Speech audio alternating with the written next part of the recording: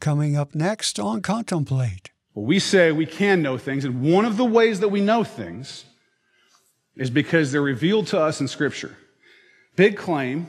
The question is there any evidence or reason to believe that that is true?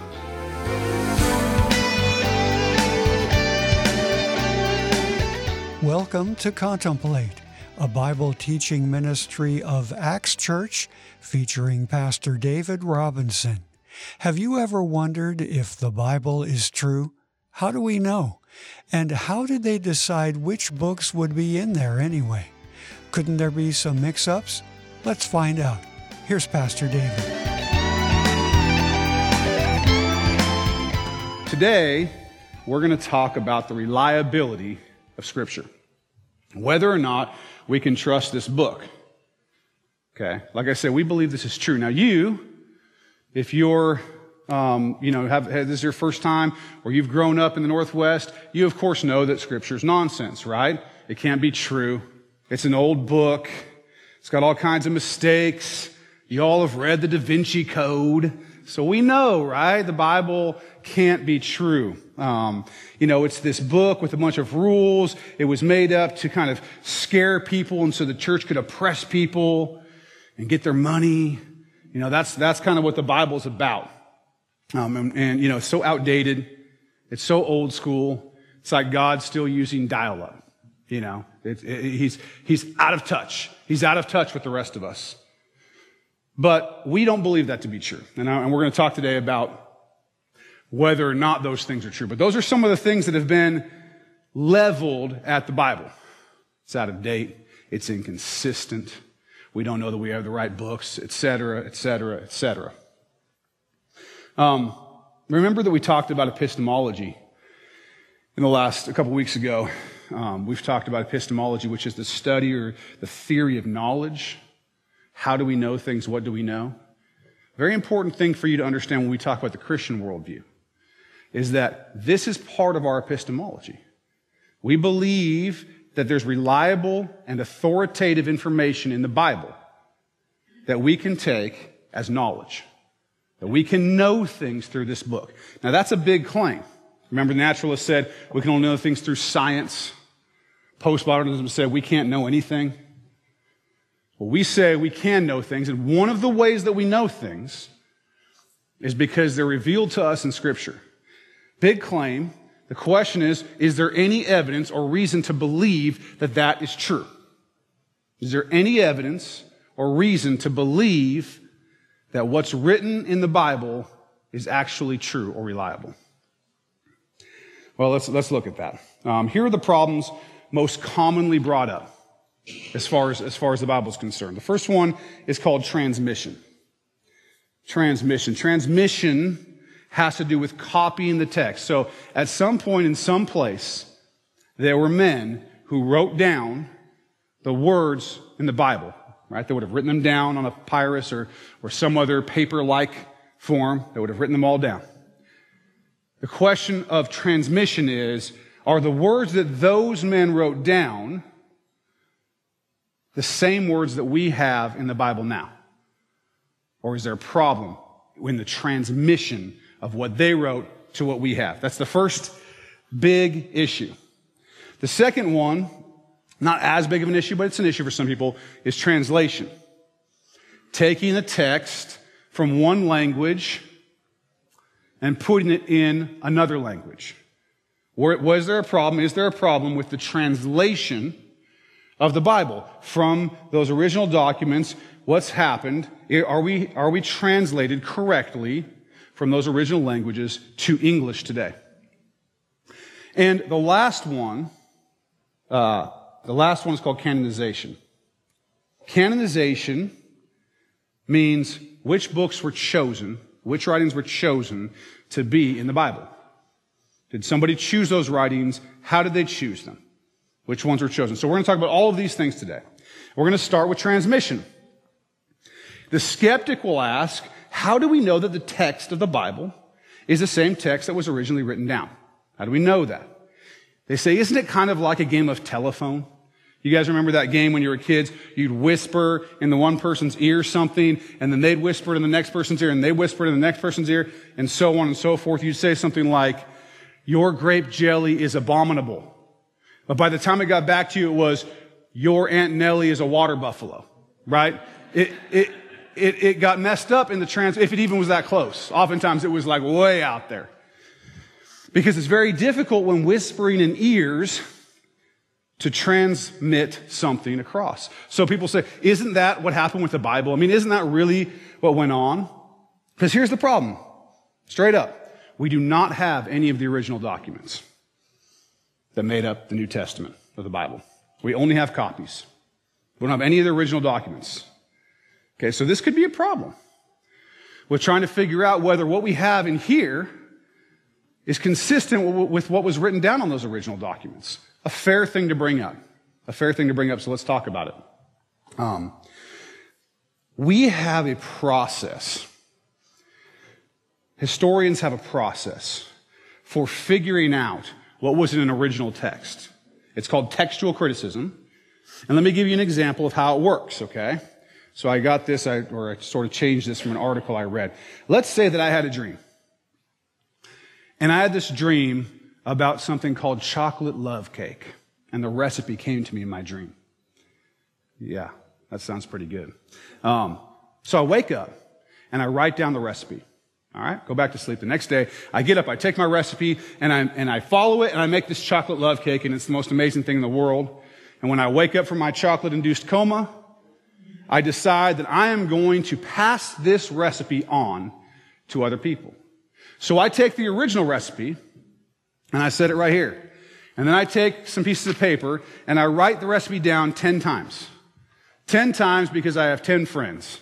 I write it down 10 times, okay? Now, I tell those people, this stuff is great, they try it, they all write it down 10 times, and et cetera, and et cetera. Okay?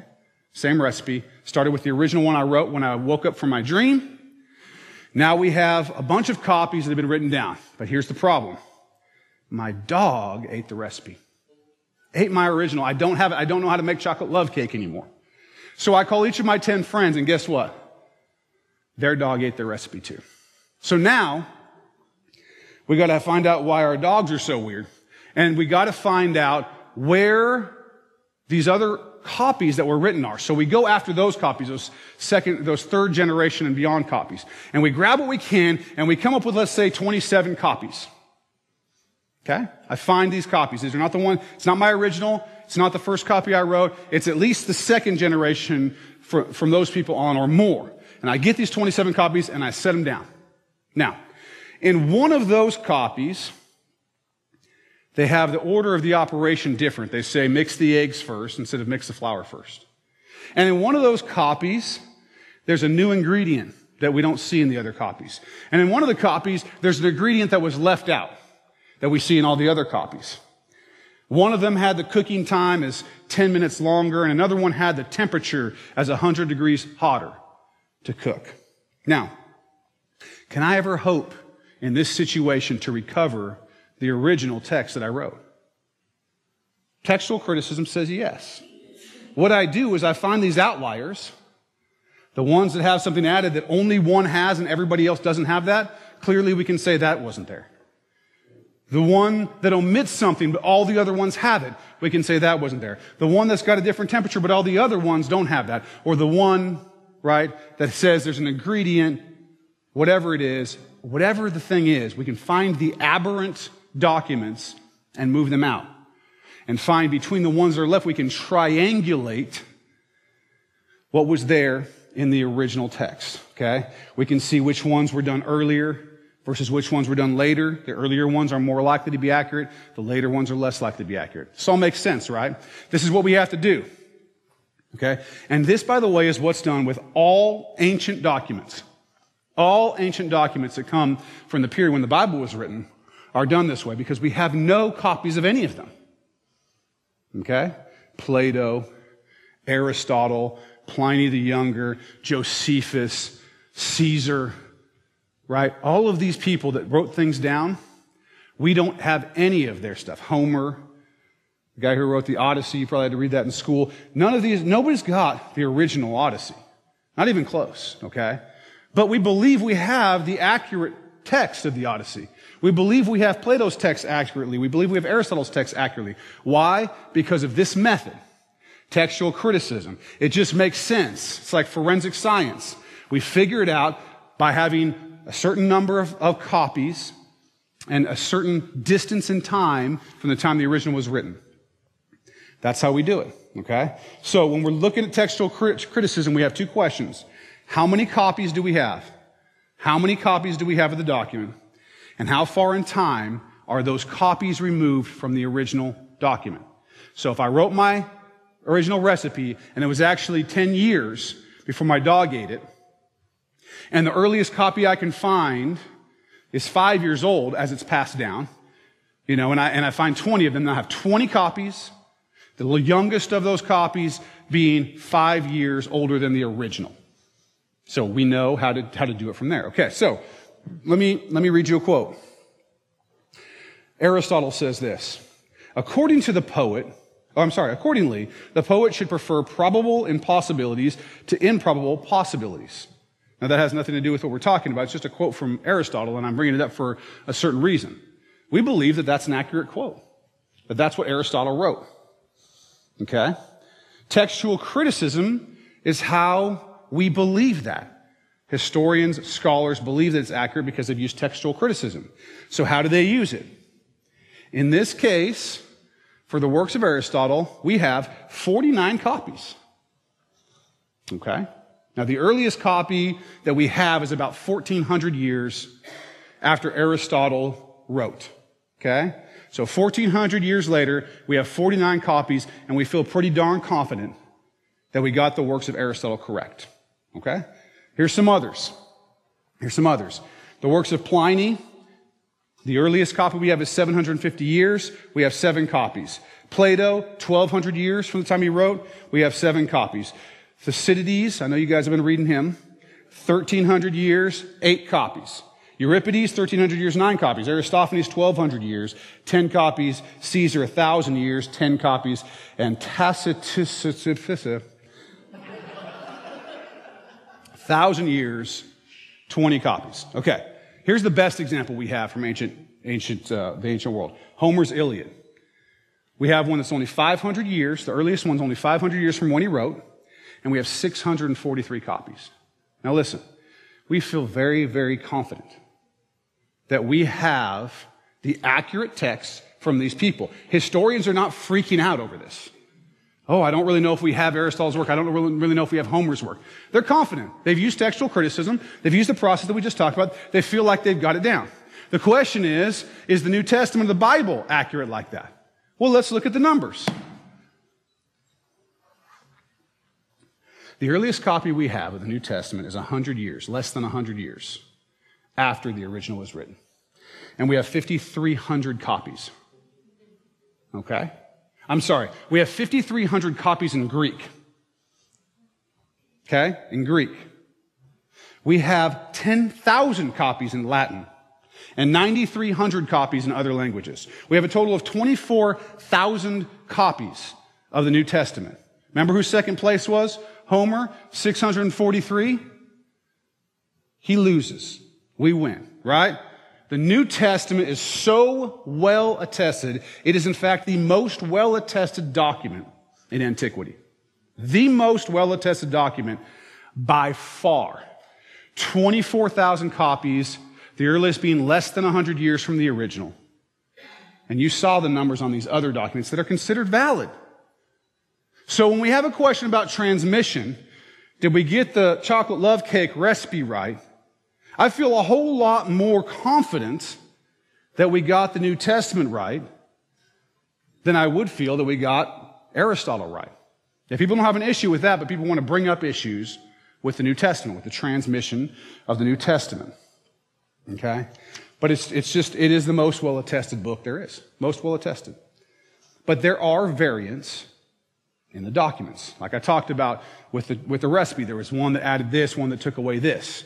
There are those kinds of variants. Okay? We wouldn't need textual criticism if there were no variants.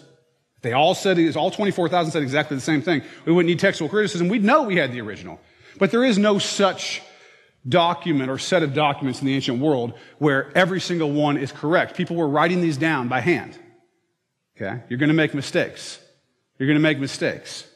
And so there are. Okay? Now here's the thing. Bart Ehrman, he's a scholar. I think he's in North Carolina. He wrote a book called Misquoting Jesus. And in his book, he says that in fact, there are a huge number of variants, over 400,000 variants in the New Testament books. Uh-oh.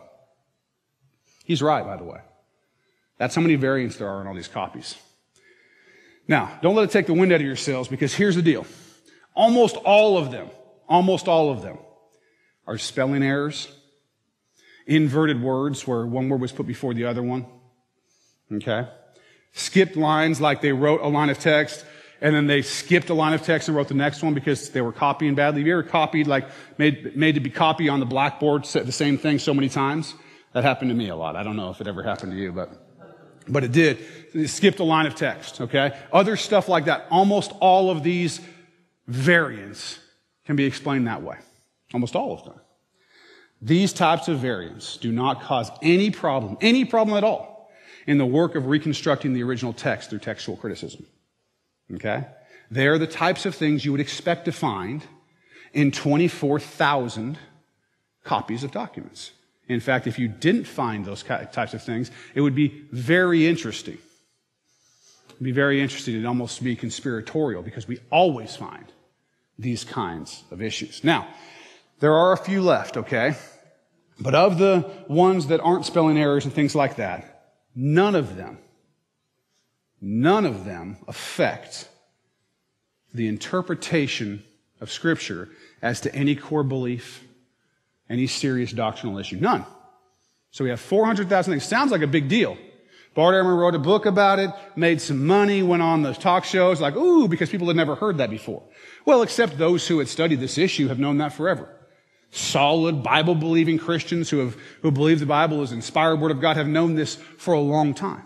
That's the way it works with ancient documents. But Bart Ehrman made a lot of money bringing this up. But here's the thing. Even Bart Ehrman, the agnostic critic of the New Testament, says this. Okay?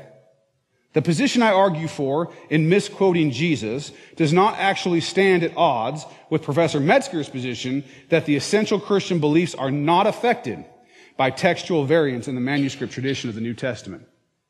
So he writes this whole book about misquoting Jesus and all these variants, and then in the end of the book, this is stuck away.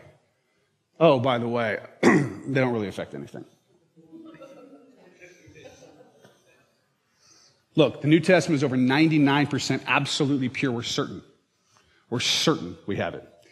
In the entire 20,000 lines, there's only 40 lines that are even in doubt at all about whether they're the right thing or not. And none of them affects any significant doctrine. None. Okay? So D.A. Carson, who's a scholar, he sums it up like this. He says, what is at stake is a purity of text of such a substantial nature that nothing we believe to be doctrinally true and nothing we are commanded to do is in any way jeopardized by the variants.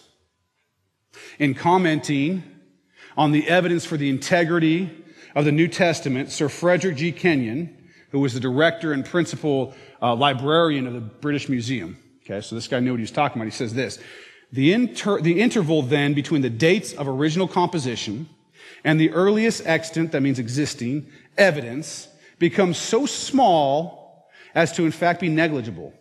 And the last foundation for any doubt that the Scriptures have come down to us substantially as they were written has now been removed. Both the authenticity and the general integrity of the books of the New Testament may be regarded as finally established. Okay? There is no debate that's serious about whether or not the New Testament has come to us in essentially the form that it was written down in. Okay? Basically exactly the form that it was written down in, with a very few little errors, none of which are important to our theology or the way we live out our Christian life. Okay? And we don't know that they're errors. It's just possible. It's possible. Okay. That will take care of transmission for us. Let's move on to translation, having solved our transmission problem. The Bible is translated, this is an easy one. The Bible is translated from the original manuscripts. Okay? We use textual criticism. We triangulate what the original manuscript said. We translate it into English directly from that. We do not translate from that into Latin, then into French, then into Spanish, then into English. Some people try to suggest that there's all these translations and we're translating from a translation. Not true. We're translating from the original, understood original text through textual criticism straight to English. Now you might say to yourself, why are there so many translations then? I have one called the New King James Version. Some of you may have the Old King James Version. Another person might have the NIV or the ESV or the ISV. Right? There's a lot of initials running out there. Why is that? Well, here's the thing. English is a live language. It's not a dead language like Greek. Greek is set. It meant what it meant. English is not. We have words that at one time meant something different than they mean today. Right? We have words that change meaning. And there are words in the Greek language that don't translate perfectly into English, word for word. So you have to come up with some English words that describe the meaning of the Greek word. Now, in doing that, different translators have come up with slight variations in the translation. Not meaningful ones. If you read the different texts, you will not find many translation differences that amount to anything. They're substantially the same, but they're slightly different. And as time moves on, sometimes someone will update a translation to be in a little bit more modern English. I don't know how many of you talk like the King James talks. I know that's how Jesus talked and everything with his English accent. But that's not the way we talk now. So a translation like the King James Version may not be something that the average person wants to read because they don't understand what it means. Because we don't use those words in that way anymore. That's why there's so many translations. Okay? That's it. That's translation. It's not a problem. For people who would say to you, oh, it's been translated from translations, they don't know what they're talking about. It's not true. We have, so far we've figured out, a properly transmitted text. We're sure that this is what they actually wrote, and a properly translated text. We're sure that the text has been properly translated from the original language into English. Okay? This is some of the reasons why we believe in the reliability of this book. Let's talk about canonization. This one's a little bit more fun. How were the books that made it into the Bible chosen? Was there a conspiracy to include only the books the church wanted so that the church could exercise power over people? Something like that. Let's start with the easy one, the Old Testament, okay? The books of the Old Testament by the time of Christ were already chosen. It's the Jewish Bible. They already had their canon, their group of books. It's the same one that we use today. Jesus said it was scriptural, so we kind of go with that. Him being somewhat of an authority as God. And he quotes it regularly, and it's quoted regularly in the New Testament. We just don't have an issue. The Old Testament canon was not decided by some church council in order to oppress someone. It's not even from there. It's from the Jews knew what the canon was in the Old Testament. So I'm not even going to worry about that. I'm not going to spend a lot of time on it. We'll be here all day. Isn't that amazing? So much proof that the Bible is true. And on the next episode, we'll learn about the New Testament, and you won't want to miss it. And if you've enjoyed this teaching, let me invite you to come see us this Sunday morning at Acts Church and hear Pastor David in person. I just know you'll be blessed. Get directions and all the info you need at axcamus.org or call 360-885-9000. Thanks for listening, and be sure and check out the next episode here on Contemplate.